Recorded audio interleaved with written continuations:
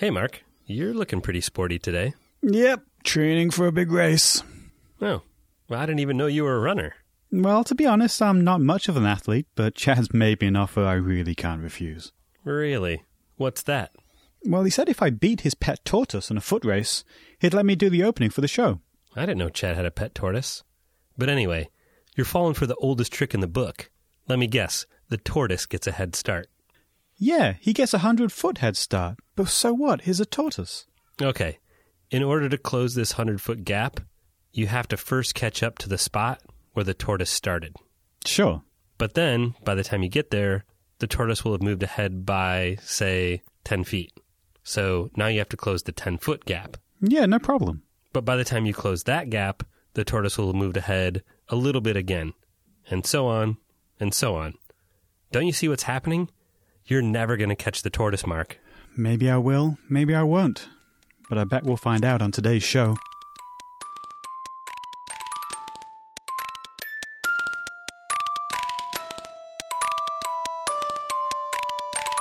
Hey everyone, welcome to You've Got It All Wrong, a philosophy podcast for handsome people like you.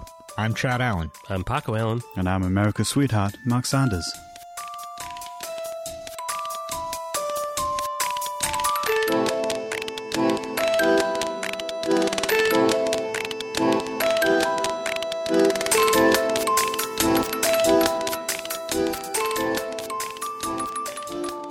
So the trick that I'm playing on Mark is a version of Zeno's paradox. Zeno was a Greek philosopher who lived in the 5th century BC, and we get this paradox from Plato's writings about Zeno. And I'll come back to the paradox in a minute, and we'll talk about it a bunch. But I just wanted to say a couple of things about paradoxes in general first. And usually paradoxes work by sort of taking two things that seem true on their own, but when you put them together, it turns out that they can't both be true. And so it creates just this sort of like interesting mental puzzle and generates this intuition that something is really wrong. And so that's why I think we're kind of drawn to them, because they're just sort of like brain teasers, and they kind of catch our attention and just cause us to pause and think about the world around us. And they're pretty commonly used in philosophy to test a intuition that we have or expose weaknesses in previous assumptions or previous models of how to look at knowledge or language or other aspects. Or just what we think we know about the world in general. Right. And like a lot of these paradoxes are really old. So like this Zeno's paradox is 2,500 years old. And the ancient Greek philosophers generated a lot of paradoxes that are still with us today. And a lot of them don't have solutions, and we've never kind of really resolved the contradictions that they create. I wanted to talk about Zeno's paradox because it's kind of interesting, because it more or less does have a solution in contemporary mathematics. But just to sort of like play off that notion of why paradoxes are interesting to us. So in Zeno's paradox, which is in Zeno's formulation was about Achilles and the tortoise, but in our formulation is about Mark and the tortoise. You have these two like sort of conflicting intuitions. One is that, of course, if Mark is faster than the tortoise, and he probably is, then we need to figure out which tortoise we're talking about. That's true. Are there some fast tortoises? Yeah, no, definitely. Are we talking about a land race or a water race? Ooh, a land race, definitely. Okay. Mark's got a shot. Yeah, okay. I was also the captain of my my track and field team in high school. I was quite the athlete. Really? Yeah. The Australian national track and field team? Wait. Did you go to the Australian National High School? Didn't quite get into that one. Wait, so what did you do in your were you in the like tortoise dash 100 meter Yeah, it was a little more unfortunately, most of the reptile based events had been retired by the time I reached that level of schooling. Okay. And so what did you do? I did the 100, I did the 200, I did the 4x1, and I held the school record for the long jump. What? Yeah, that's amazing. In addition to this, he's also a Olympic medalist in the utilitarian Olympics. For slaughtering villages. Mark has a lot of different athletic, physical skills. It's true. That you might not expect from him. Yeah. He's also a master juggler. Oh, really? Okay, enough about Mark. This will all get cut out anyway. Yeah, the heavy hand of the editor is going to come down on that. That's a bunch of crap. Yeah, I don't know. We'll see. Or you won't. So the intuitions that Zeno's paradox is trying to test are, on the one hand, as I was trying to say like 10 minutes ago, it does seem to be the case that even Mark will be able to catch up to the tortoise. We know that's true, that if we were actually watching Mark race against this tortoise, we know that we'd be able to watch him catch up to and pass the tortoise.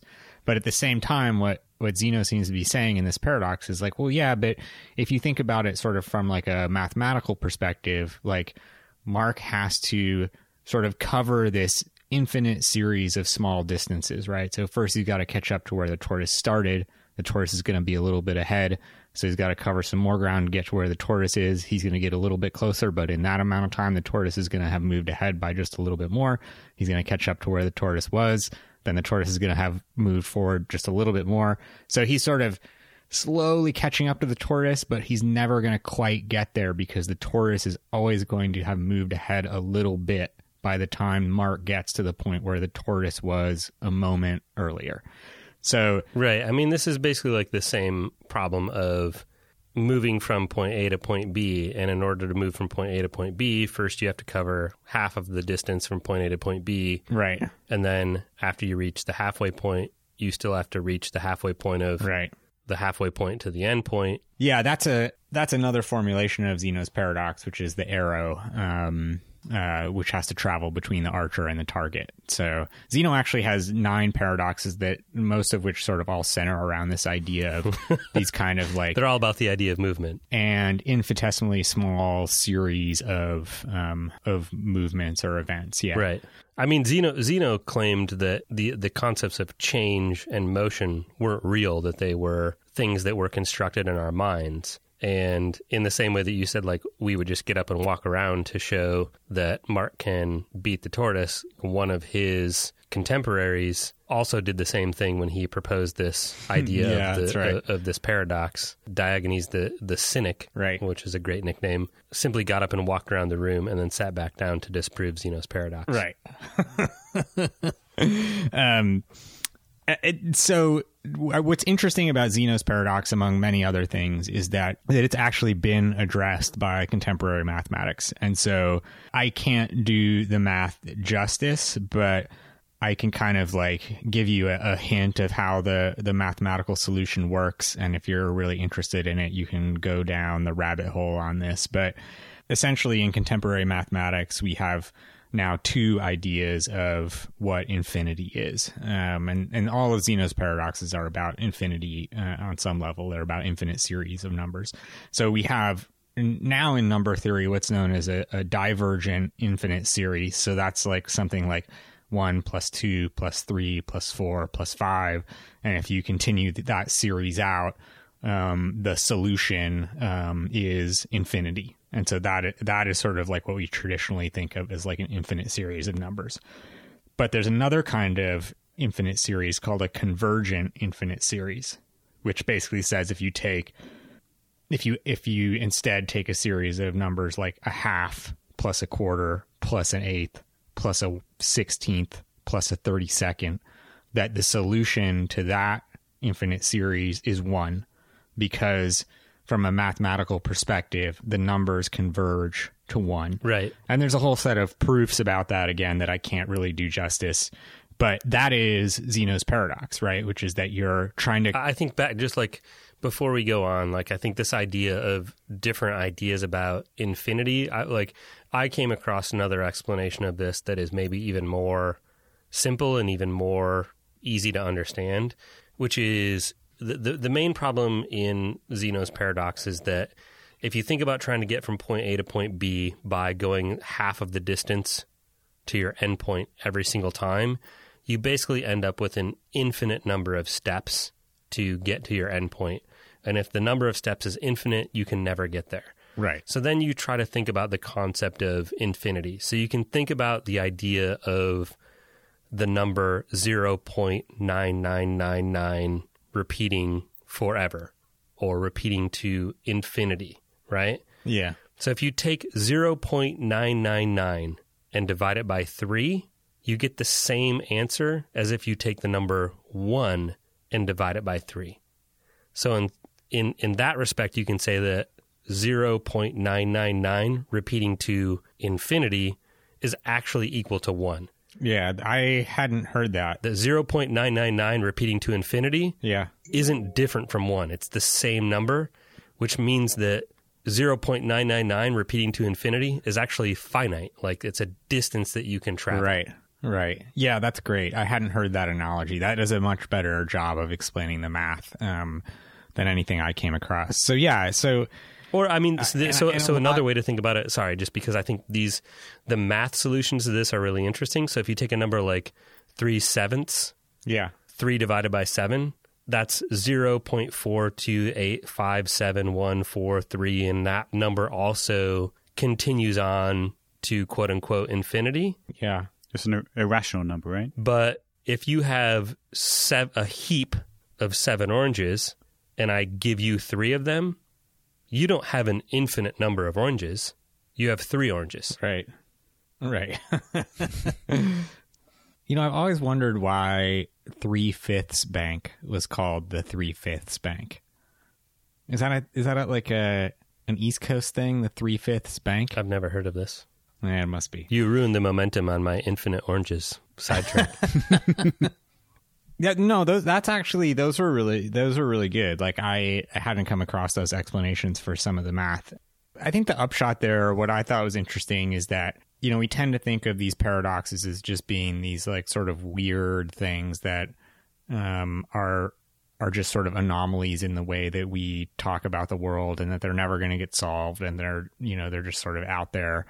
And I think that things like this, you know, what seem to be these like legitimate mathematical solutions to Zeno's paradox show us that these paradoxes actually have value, and some of them have solutions, and so they're worth continuing to think about above and beyond just sort of like their interestingness to us.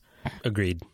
And so, well, a couple of things. So one, it turns out that Mark is actually going to win this race against the tortoise. And so I guess we'll have to let him do the opening of the show next week. But I also thought it would be fun to talk about a few more paradoxes. And I think we have a couple of those lying around in our bag of paradox tricks, if I'm not mistaken. Our paradox trunk? Yeah, let me just pop open the top of this paradox trunk. That's right next to the Foley. It's right next to the paradox. Thank you. It's my fault. I keep my paradise trunk and my paradox trunk right next to each other because it's alphabetical. Well, they're both, they're in the P section of your trunk collection. I get it. It's like the warehouse scene at the end of Indiana Jones. Go to the P section, paradise, paradox, Pandora's. Oh, crap, I opened the wrong one. Oh, no. I hate that when I go to open my paradox trunk and I open the Pandora's trunk. Anyway, what's in your paradox trunk, Mark? Well, this is a paradox. This is that is a fan favorite. That's right. I'm talking to you, Tim. This is the barber paradox. This is centered around the young elephant who often wears a hat. Sorry, that's the Babar paradox. Right. This is the barber paradox. This is actually a retelling of the famous Russell paradox, named after Bertrand Russell. Not to be confused with the Lewis Carroll barbershop paradox, which you can read about at your own leisure, that involves the characters of Uncle Joe and Uncle Jim and someone called Allen, quite surprisingly, spelled the same way as the Allen brothers. Oh, interesting. But no, this is a paradox of logic and what's known as set theory. But there's an easy way to tell this paradox rather than go down the path that we just went down with a bunch of math equations. So imagine a small town with just one barber. Here's a guy, and there's a law. There's a law that nobody can grow a beard or mustache. Everyone must keep himself clean-shaven. And everybody does this by either shaving himself or going to the barber. So who is the barber? He is, the man in town who shaves all those and only those men in town who do not shave themselves. Right. So now you ask a question. Who is it exactly who shaves the barber? He can either shave himself or go to the barber, which is the choice of any of the men in the village. However, neither of these possibilities are really valid. They both result in the barber shaving himself. But he cannot do this because he shaves only the men who don't shave themselves. So he's screwed. Basically, the moral of this story is that the barber is screwed. Don't be the barber. Yeah. Or one answer is that, and I've seen it described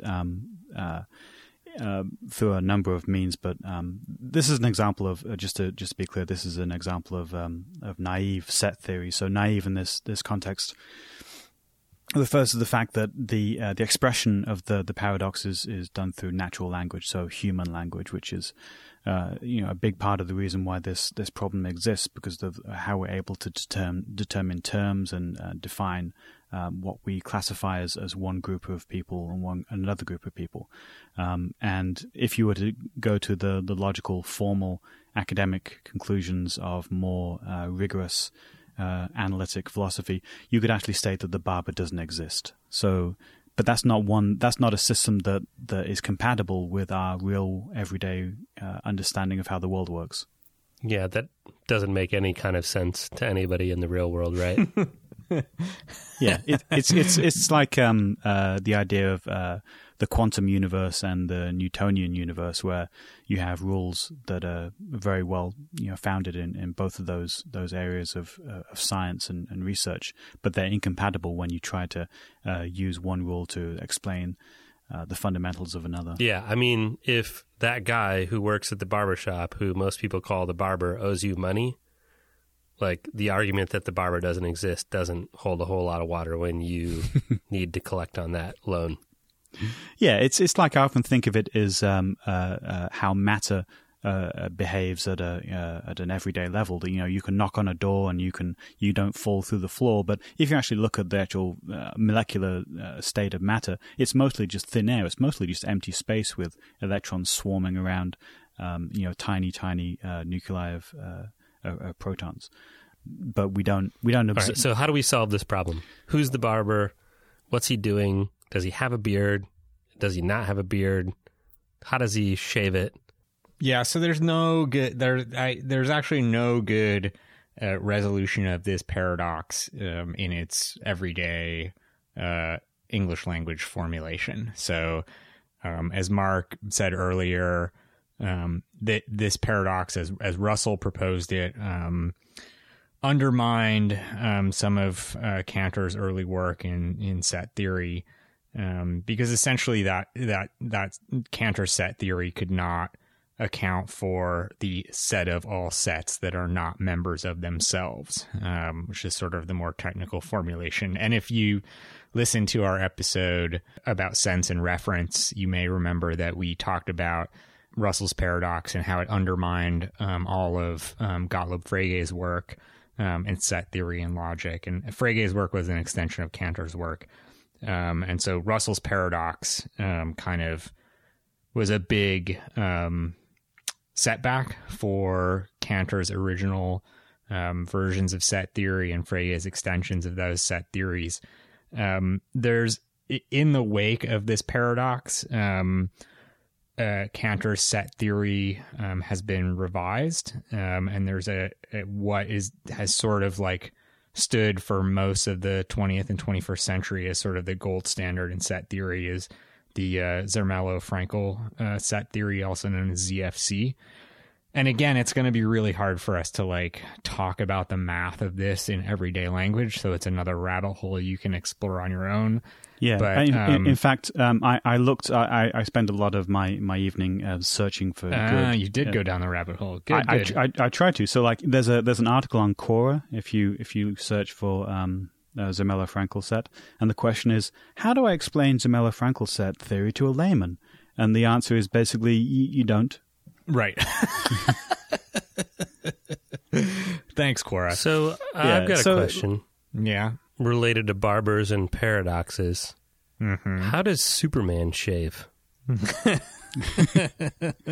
that a Gillette viral guerrilla marketing campaign for the Man of Steel movie?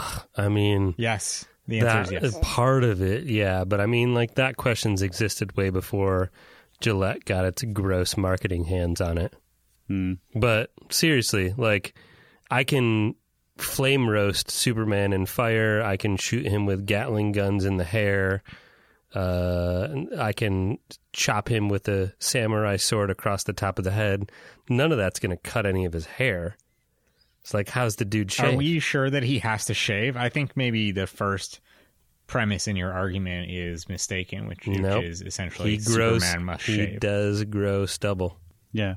In the first act of the Man of Steel movie, when he's on the fishing boat out at sea, he has... Also in the comic books. In movies and in books, Superman grows a beard just like any other human. I have two answers for you. One is that's already been postulated, is that he uses a mirror and bounces his heat vision off the mirror. His heat vision isn't a laser. It doesn't bounce off mirrors, so that's dumb. Like, yes, maybe there are some versions where his heat vision bounces off mirrors, but is it laser vision or heat vision? Okay, I want to hear the second possible explanation. So the second possible explanation is early in the canon. If you bring up the WB show Smallville, I quit this podcast. No, I mean back in the 30s. Okay, all right, I'm back. So the is Smallville canon? That's a good question. Not in my book. Okay, sorry, Mark.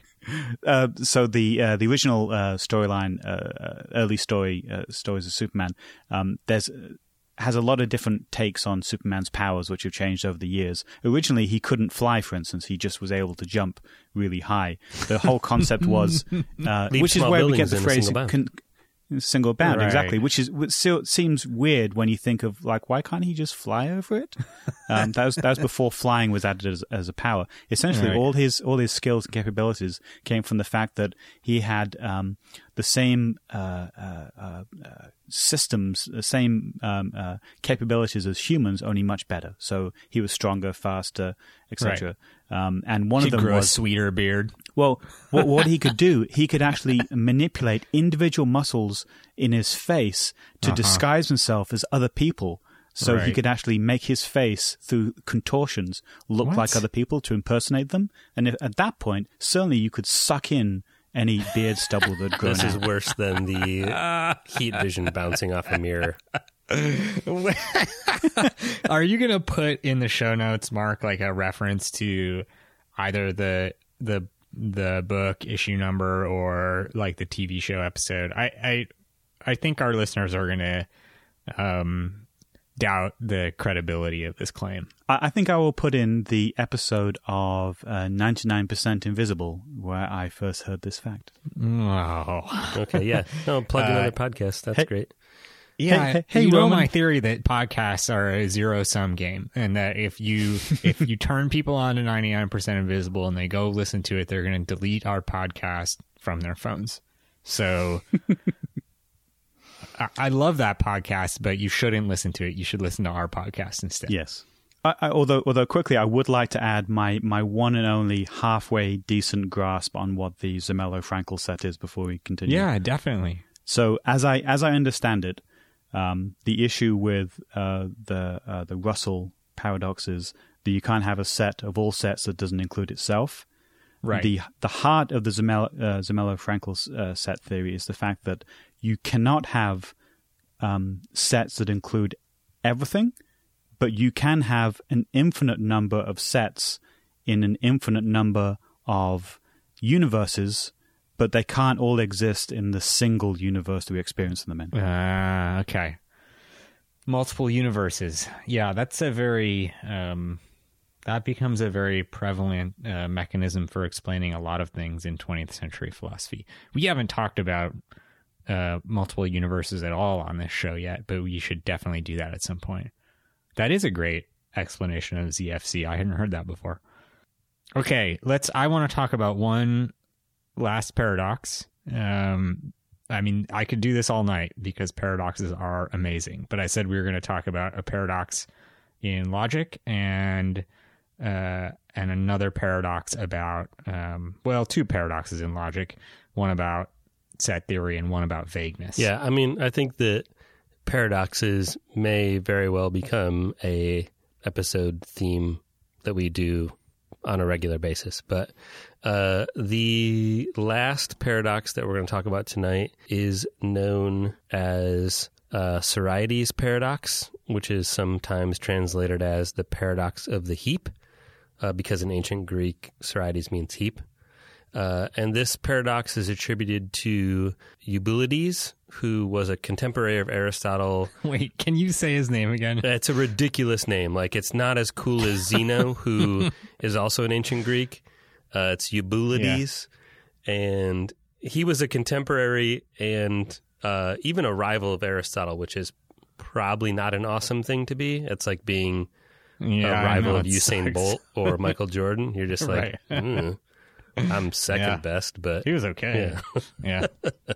But Eubulides was famous for his paradoxes. He's got like 4 big ones that kind of like are the pillars of his career and like his legacy. Those are known as the Horned Man, the Hooded Man, the Liar, and the Heap, which I think are also awesome names for Japanese horror movies. Say them again. The Horned Man, the Hooded Man, the Liar, and the Heap. Yeah, there was an episode of the Fargo television series. I think it was episode 8, called The Heap. Yeah, 8 or 9. I saw that too. Yeah, which is an awesome series. Go watch that when you're out listening to podcasts, and cancel all podcast subscriptions except ours. But today we're going to focus on the Heap. Which, as Chad alluded to, like challenges our understanding of language and kind of like brings up some of the faults or weaknesses in language around vagueness. So the paradox goes essentially as follows. Consider you have a heap of sand. It's like a pile of sand. Heap of sand, pile of sand. So let's say maybe this pile of sand or heap of sand is 1,000,000 grains of sand. So it seems intuitively... 1,000,000 grains. 1,000,000 grains. That is a terrible Dr. Evil impersonation. So anyways, 1,000,000 grains of sand, that seems like if they're all kind of mushed together, that's a heap of sand. Yep. Most people would say that's a heap of sand or a pile of sand. So... now, imagine that we start removing individual grains of sand one at a time. Boink, boink. We remove 1 grain of sand from the heap. Is it still a heap? Yes. Now we've got 999,999 grains of sand. Still seems like it's a heap. Yep. So then you can make the argument that we've got a couple premises here. That 1,000,000 grains of sand equals a heap, that a heap of sand minus 1 grain is still a heap, right? Like we had a heap of sand, we took 1 grain away, we still feel like that's a heap of sand. So a heap of sand minus 1 grain is still a heap. Yep. So now imagine we start removing more and more grains of sand, one at a time. Remove 1 grain of sand from the 999,999 grain of sand heap. We've got 999,998 grains of sand, still a heap. We got this premise that we've agreed on that removing 1 grain of sand from a heap doesn't change it from a heap to something else. It's still a heap. So we keep doing that, and we keep doing that over and over again. And basically what you get is the idea that you can reduce this grain of sand down to 100 grains of sand, 20 grains of sand, 1 grain of sand, and it's still a heap because removing 1 grain of sand from a heap doesn't change it from a heap to something else. So you can constantly do that until you get 1 grain of sand and even get to the point where, ready for your minds to be blown, that 1 grain of sand is still a heap and you can remove that single grain of sand, and now you have no grains of sand, but you still have a heap of sand. What? No, I hadn't heard that formulation. Yeah. Of it. I mean, that's the way it goes. Like, if you accept that, how can you have a heap of sand if there's no sand at all? Well, it even goes further to say that you can have negative grains of sand, which is crazy, but the same logic applies. Or that you can have like 5 elephants and it's a heap of sand. No. Like if you take away all the sand and then you like put an elephant where the heap was. No, I don't think anybody argues that. But if you start with a heap of sand and you agree that you have a heap of sand and removing 1 grain of sand doesn't change it from a heap to something else, then you can, from like a theoretical mathematical standpoint, go into negatives and still have a heap of sand. Huh. Okay. You can also do the reverse and start with 1 grain of sand. Not a heap. And say it's not a heap. And assume that adding a single grain of sand isn't enough to make it a heap. So is 2 grains of sand a heap? Everybody'd say no. No. Right? And so I can keep adding a single grain of sand and you'll never get a heap. But at some point, I've got a pile of sand bigger than your house and it's not a heap. Definitely a heap. Yeah. So does anybody have any ideas about how to deal with this? Yeah. So there's like the obvious one, which is to say that a heap of sand is 10,000 grains of sand or more. Like if we, maybe a heap of sand, we look at it and we're like, it's a heap when it's about a foot tall or whatever. And we count all the grains and that's 10,000 grains. So basically you can object to the first premise by saying 1,000,000 grains of sand isn't a heap. 1,000,000 grains of sand is an arbitrary number. Why is that a heap? Why is any specific number a heap? Heaps, in fact, don't exist. There's no such thing as heaps. You can also draw an arbitrary line like you've just done and say 1,000 grains of sand is a heap or 1,000,000 grains of sand is a heap. But that's kind of like an arbitrary number. So you can object to that first premise. You can try to like define it more clearly. So one approach would be to define it away, kind of define this paradox away and say, this number of grains of sand is a heap and anything less isn't a heap, but it's kind of like, it's a bit arbitrary. That doesn't really... Right? Yeah, it doesn't really work because you feel like, oh, I've got 10,001 grains of sand and it's a heap. And then I take away another grain of sand and I got 10,000 and it's a heap. And then I take away 1 more grain of sand, which is basically an infinitesimal amount. And then suddenly it's not a heap. Right. So that doesn't really square with our experience of the world or how we use language. I bet there's a European Union standard for what a heap is that all the countries have to abide to. The European Union standards and the metric standards are an amazing thing that we do not have time to go into right now. But how they are currently defined in the modern world is like... It's an amazing, beautiful tapestry of bureaucracy, testament to what science has done to try to quantify the measurement of things. Yeah, by like universally indivisible measurements. Anyways, Well, can I quickly give you an alternate take on the heap of sand paradox with a saying my father always likes to bring up is that you can't dig half a hole. Like whatever the size of the hole is, that's the size of the hole. Huh. You can't dig half a hole. You can't have half a hole. Is that like some down-home Australian wisdom? This sounds like a thing your dad said when he wanted you to dig a hole and you were being lazy. Can't dig half a hole, Mark. That hole's not dug yet.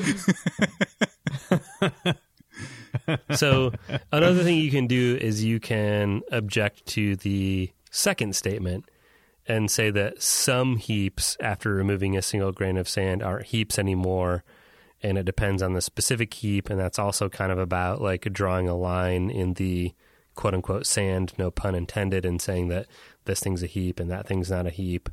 You can also embrace the paradox, like embrace the conclusion, and say that 1 grain of sand is a heap. There are no heaps. Just a particularly small heap. Oh. A nano heap. Only, and you can only Right. at that point object to the idea that 0 grains of sand is a heap. And that seems like more reasonable to say that if you don't Right. have anything of this thing, it's not a heap of that thing because there's none of it there. But 1 grain of sand is a heap. It's just like the minimal amount of heap required. And there's lots of other ways to deal with this paradox. They get into even crazier math, believe it or not, than the definitions of infinity that we dealt with in the first paradox. So, like, we'll have plenty of links in the show notes to ways to deal with this mathematically. But that's like the general idea behind the Sorites paradox. And there's lots of other cool variations of this. Yeah, like the color version. If you imagine, gambling chips, and you've got 2 different shades of blue gambling chips right next to each other, and they're only so very slightly different that no one on Earth can tell the difference between the 2. Right. And you kind of have a series of them, one next to each other, that are slightly different, slightly different, slightly different, and they change from blue to red to yellow to green. And if you can't tell the difference between one chip and the next, then forget about skipping from one chip to 200 chips down the line where you can tell from blue to yellow or blue to green or whatever.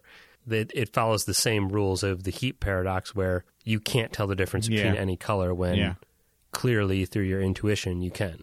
Same with tall, same with rich, same with bald, same with old. A 7-foot person is clearly tall, a 4-foot person is clearly short, but where is it in between those 2 people where you go from being short to tall or average? It's not well defined, and it exposes the weakness of the vagueness of language. And Bertrand Russell, has a huge problem with the vagueness of language and was a massive proponent of trying to reduce things like language to logical, mathematical style problems, and used a lot of these classical paradoxes to basically kind of like prove his point that language was a terrible, vague, kind of like in between from the way that the world really worked to how we communicated it. So can we vote? Are we going to vote on each one at a time? No, I think we should just vote on the heap, because I feel like we were able to articulate some sort of solution for Zeno's paradox and Russell's paradox, or the Barber paradox, even though we don't have the mathematical vocabulary to really sort of fully do justice to the solutions. I think that they're out there, whereas the heap, I think, is a paradox that has no clear sort of like agreed upon solution. So I think that's the one we should vote on. And I think let's vote on, can you tell the difference between a grain of sand and a heap of sand? Oh, geez, that's the specific thing we got to vote on? Yeah, does the distinction exist?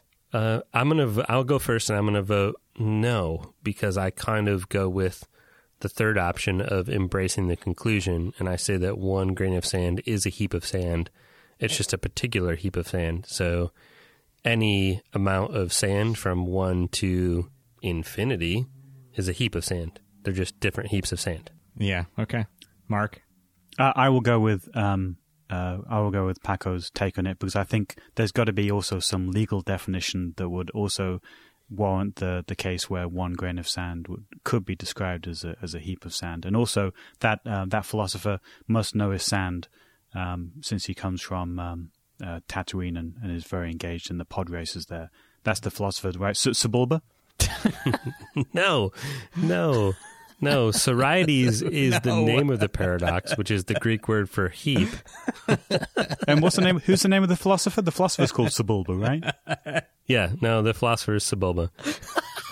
This is the last time in the history of the show anyone gets to reference any Star Wars episode before episode 4. Eubulides Sebulba. Eubulides. I think that I fall sort of somewhere in the kind of Bertrand Russell family of responses to this paradox, which is I actually think that the word heap is just kind of like meaningless and without definition, and that strictly speaking, there's just no such thing as a heap of sand because we can't define the word. So the way I see it, you guys want to say that either 1 grain of sand or 1,000,000 grains of sand are both of those things are heaps. And I want to say that there's just no such thing as a heap, because if we can't give a definition to the word that kind of makes sense to us, then the word's just meaningless. All right, to the mid-show break.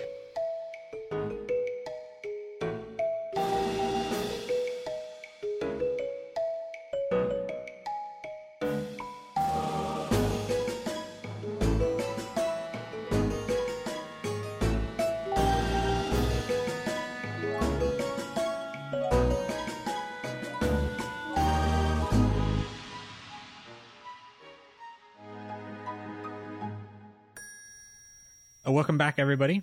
I wanted to, in the second half of the show, talk a little bit about Zeno the man, the myth, the legend, who came up with the paradox that we talked about at the top of the show. So, ancient Greek philosopher, he lived from 490 to 430 BC.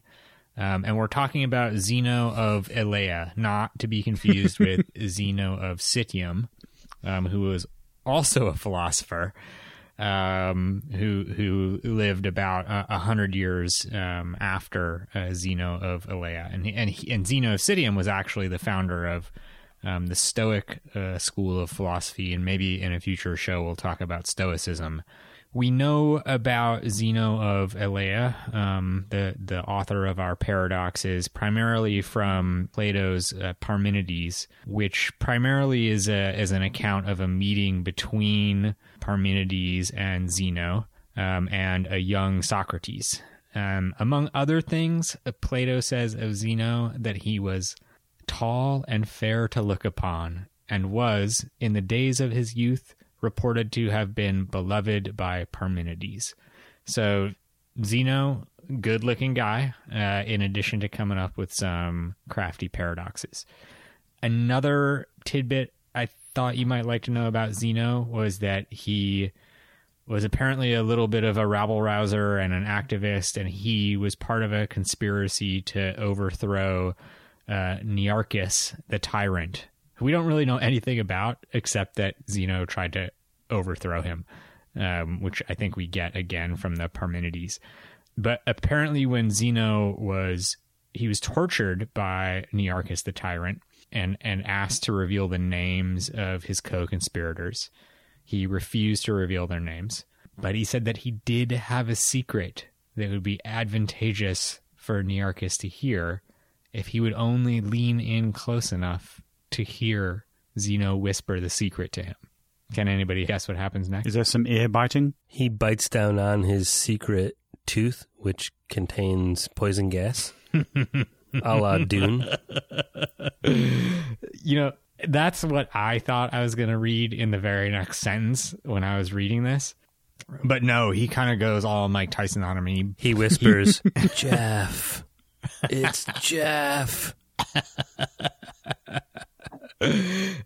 He bites Nearchus's ear and quote, did not let go until he lost his life and the tyrant lost that part of his body.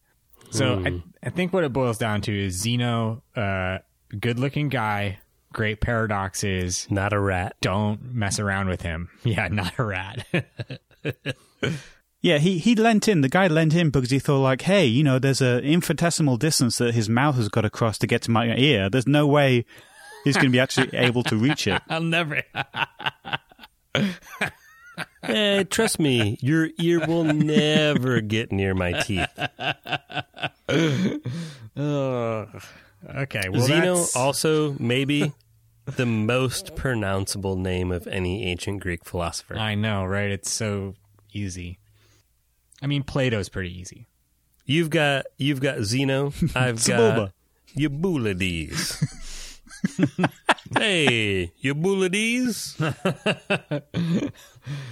I'm sure that's offensive to so many people. Yeah, on multiple levels. Sorry, ancient Greeks and New Jerseyans alike. Right.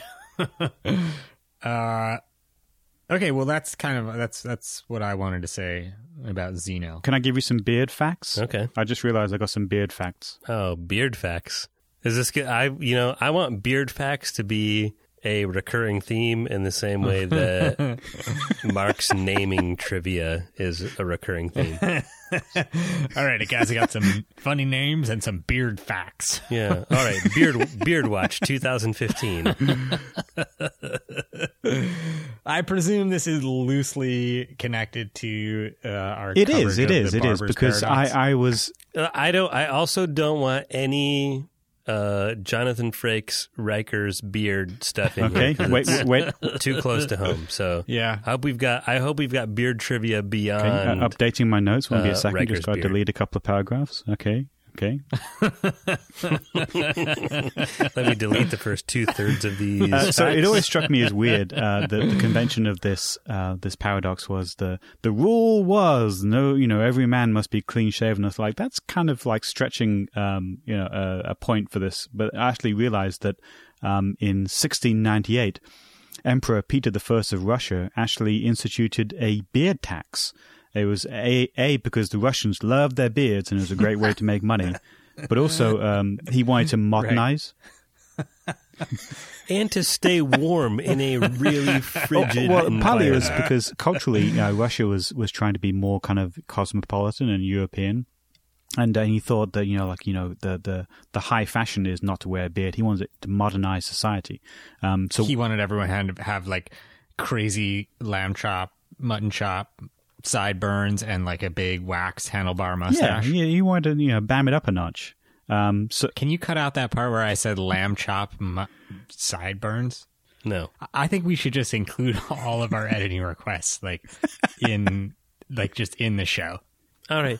So what happens with this Russian guy who doesn't like beards? If you do want to have the beard, you pay the tax. But like, how are you going to know whether you pay the tax or not? So you were given a beard token, which was a copper or silver coin with a Russian eagle on one side, and on the other side was the lower part of a face with a nose and a beard, and it had the phrase "the beard tax has been taken." This is amazing, and also the phrase. Don't forget, the beard is superfluous and a burden.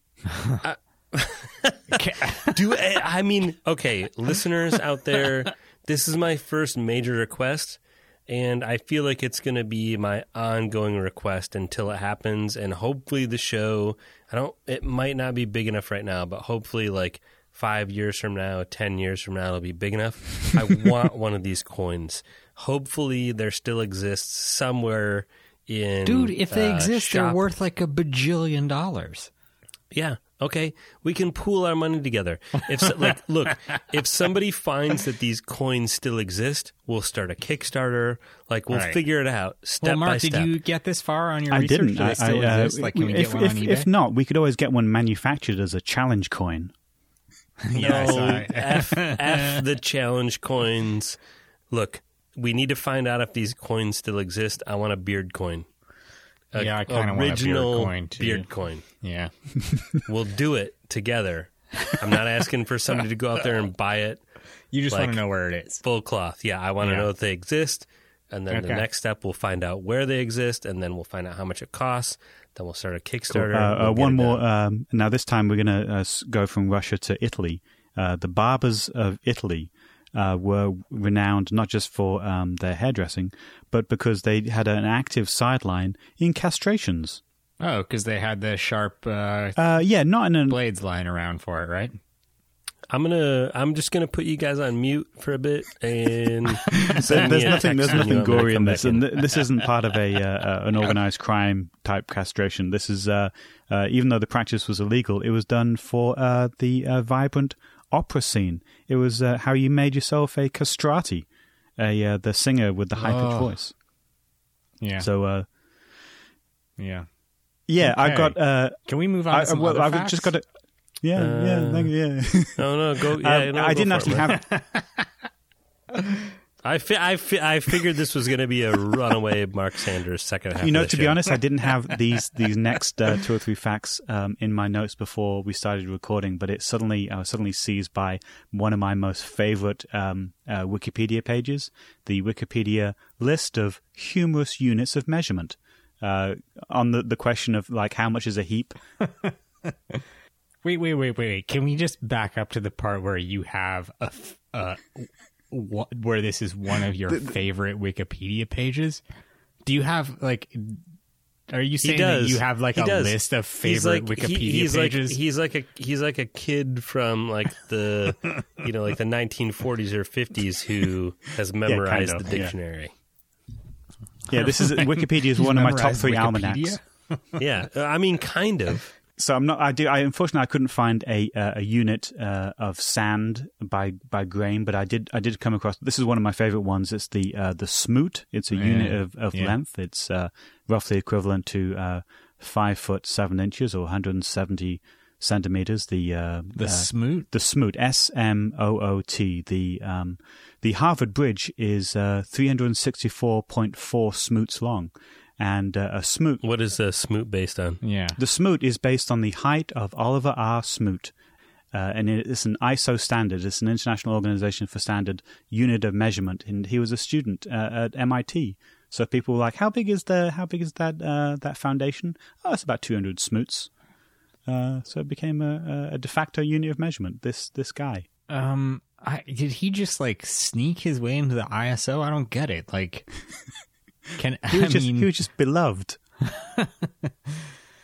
You can go into Google Earth or Google Calculator and calculate distances in smoots. Really? This is one of those moments where I feel like I can't go to Joann Fabrics and say I want 3 smoot of felt, and I can't go to the candy store and say I want 4 smoot of bubblegum tape. Like it's not an acceptable standardized like means of measurement.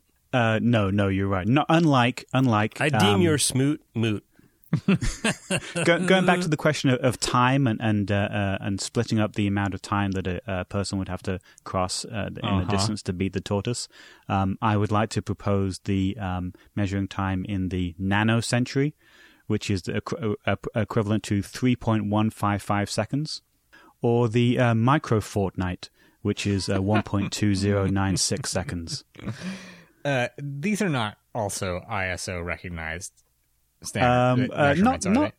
Yeah, not technically. It does loop back around though. My favorite unit of time measurement from the list of humorous units of measurement Wikipedia page is the beard second.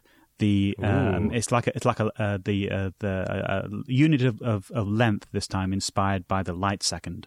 And this is officially, the beard second is 100 angstroms or 10 nanometers. That's how much a beard grows in 1 second. Whoa. I thought you were going to say it was named after like John Beard or something, but you're saying it's actually a measurement. The average amount of beard grows. I feel like you're just messing with me now. Well, you can actually read about it in the Nordling and Osterman's Physics Handbook. The what? The Nordling and Osterman's Physics Handbook. That doesn't sound like a thing I can actually read. That sounds like a thing that I need to be able to read Swedish to read. Right. Yeah, Physics Handbook for Science and Engineering, 8th edition, but last published 2006. See show notes. All right. Okay. I released the ball. God. Yeah, I mean, we're running long on this show of random Thanks for sticking madness. with us. I've got a couple things that I just wanted to mention. One, there are obviously tons of awesome movies that deal with paradoxes, and I love time travel movies, and time travel movies just purely based on their concept deal with paradoxes. I'm not going to go into any ranking of my favorite time travel movies. Yeah. But one thing that I did come across is Back to the Future 2's working title, while they were keeping it under wraps before anybody knew that they were actually filming Back to the Future 2, was called Paradox. Interesting. And then the other thing that I came across that I think is absolutely mind-boggling. Build it up some more. And we talked about this right before the show started, so you, Chad and Mark, you guys both obviously know about this, but it is a math paradox called the Monty Hall problem. Yeah. And this is a paradox in kind of like the original sense of the definition of the word.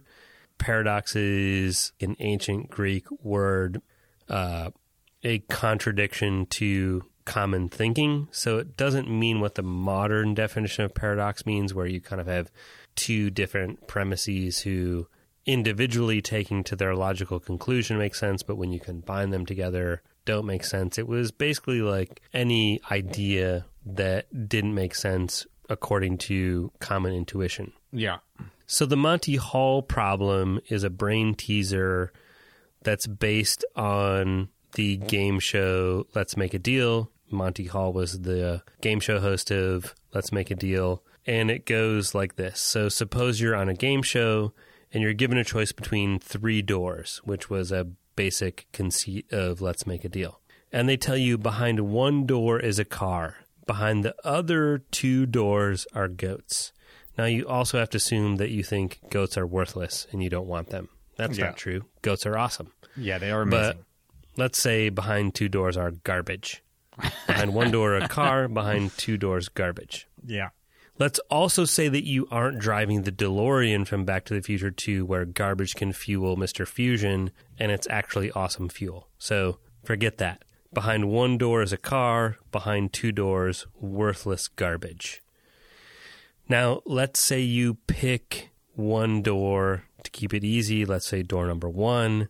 And the host, who knows what's behind each of the 3 doors, Monty, opens another door. Yeah. Door number 3. And behind door number 3 is the pile of garbage, or the goat if you're a jerk and you think goats aren't worth anything. So you've picked door number 1. The host opens door number 3. There's garbage goats behind it. And he says, do you want to pick door number 2? Or do you want to stay with your choice of door number 1? Yep. Now, which of those 2 things is going to provide and you need to switch. the best outcome for you in terms of you want to win the car? You don't want goats. You don't want garbage. You badly want a car. It's a DeLorean. It's a time travel DeLorean. Door number 1, you used to like, there's a time traveling DeLorean behind a door. There's goat garbage behind 2 other doors.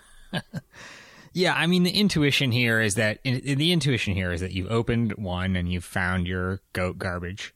No. You've chosen one. You don't know what's behind it. You've chosen one. The host opens one of the other 2 doors. You chose door 1. He opens door 3. That door will have a goat behind it. There's goat garbage behind door 3. And he says, okay, you can stay with your choice of door 1 or you can pick door 2. Right. And the intuition is that that you have a 50-50 chance because, But that is wrong. not true. It's crazily not true. Yeah. Choosing door number 1 gives you a 1/3 chance of getting it right. Switching your choice after the host opens door number 3 and shows you goat garbage, switching your choice to door number 2 gives you a 2/3 chance of winning. And there are like legit award-winning mathematicians who disagreed with this conclusion publicly for years. Well, it was super contentious because this solution to the problem that showed that you should switch doors is proposed by the woman who wrote the Ask Marilyn column in Parade magazine, Marilyn Vos Savant.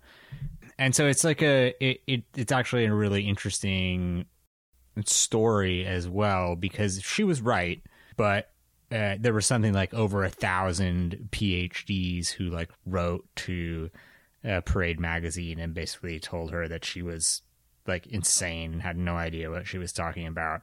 And like people actually like built computer simulations to model it because they didn't like agree with her, or they thought her reasoning was flawed, and that all turned out to be like to ultimately like work in her favor. But it's kind of a crazy story just because she was so right, but so many people thought she was so wrong. Yeah.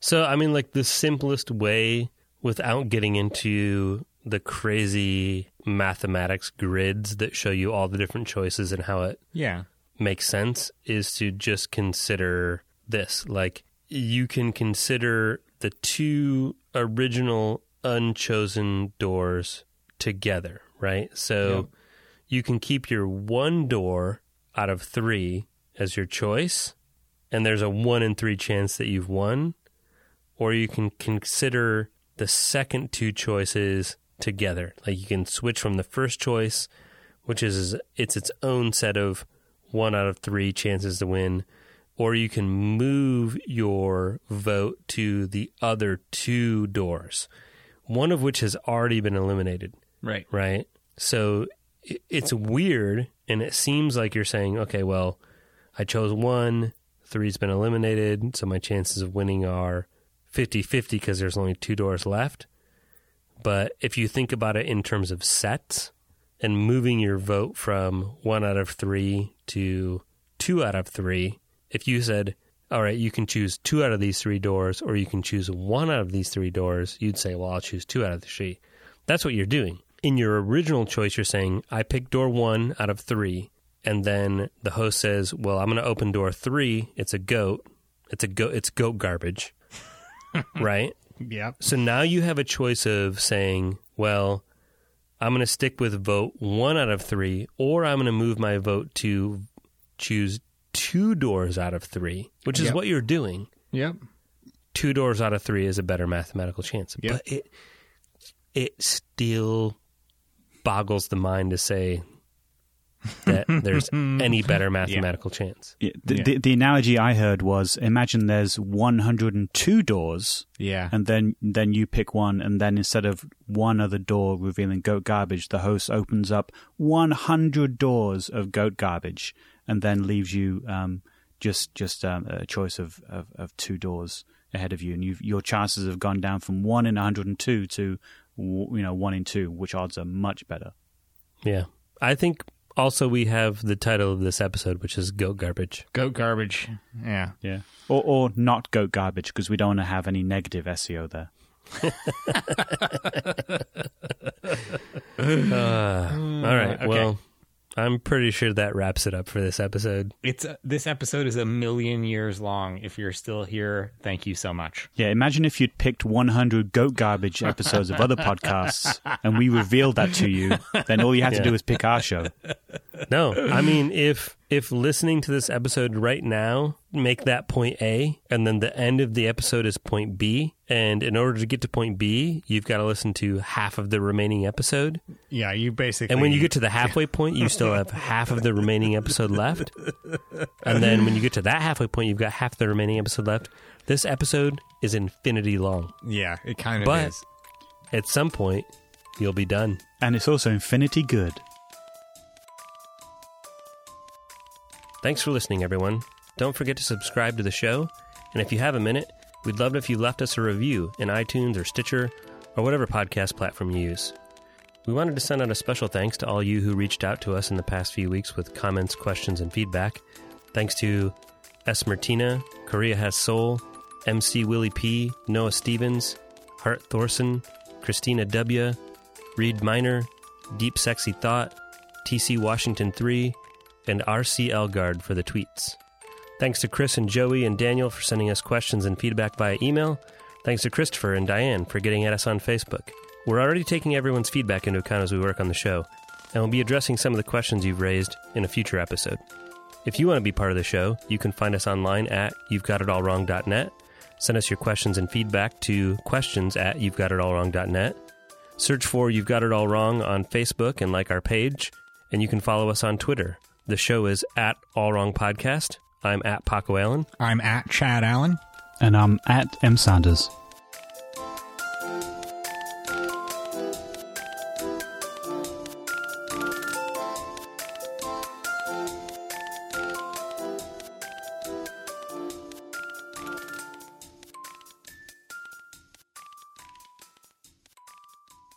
Don't think of a monkey. Delicious monkey. What did you just say? I said, don't think of a monkey. What the? Well, I've heard it don't think of an elephant, but yeah, same thing.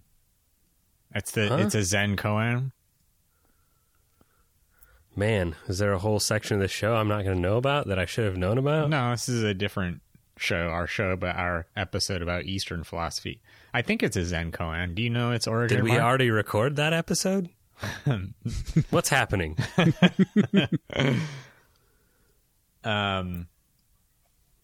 I can't remember the exact formulation of this. Do you remember it, Mark? Don't think of an elephant? No, all I know is from a psychological point of view that if you tell someone not to think of something, that they can't not think of it. Right. Because that's the way the mind works. I think it's... Everybody clear your minds. Don't think of anything. Right. Right. The choice has been made. Wait, who thought of something? The traveler has been chosen. Those lines are probably wrong, but Amazing Ghostbusters. Yeah.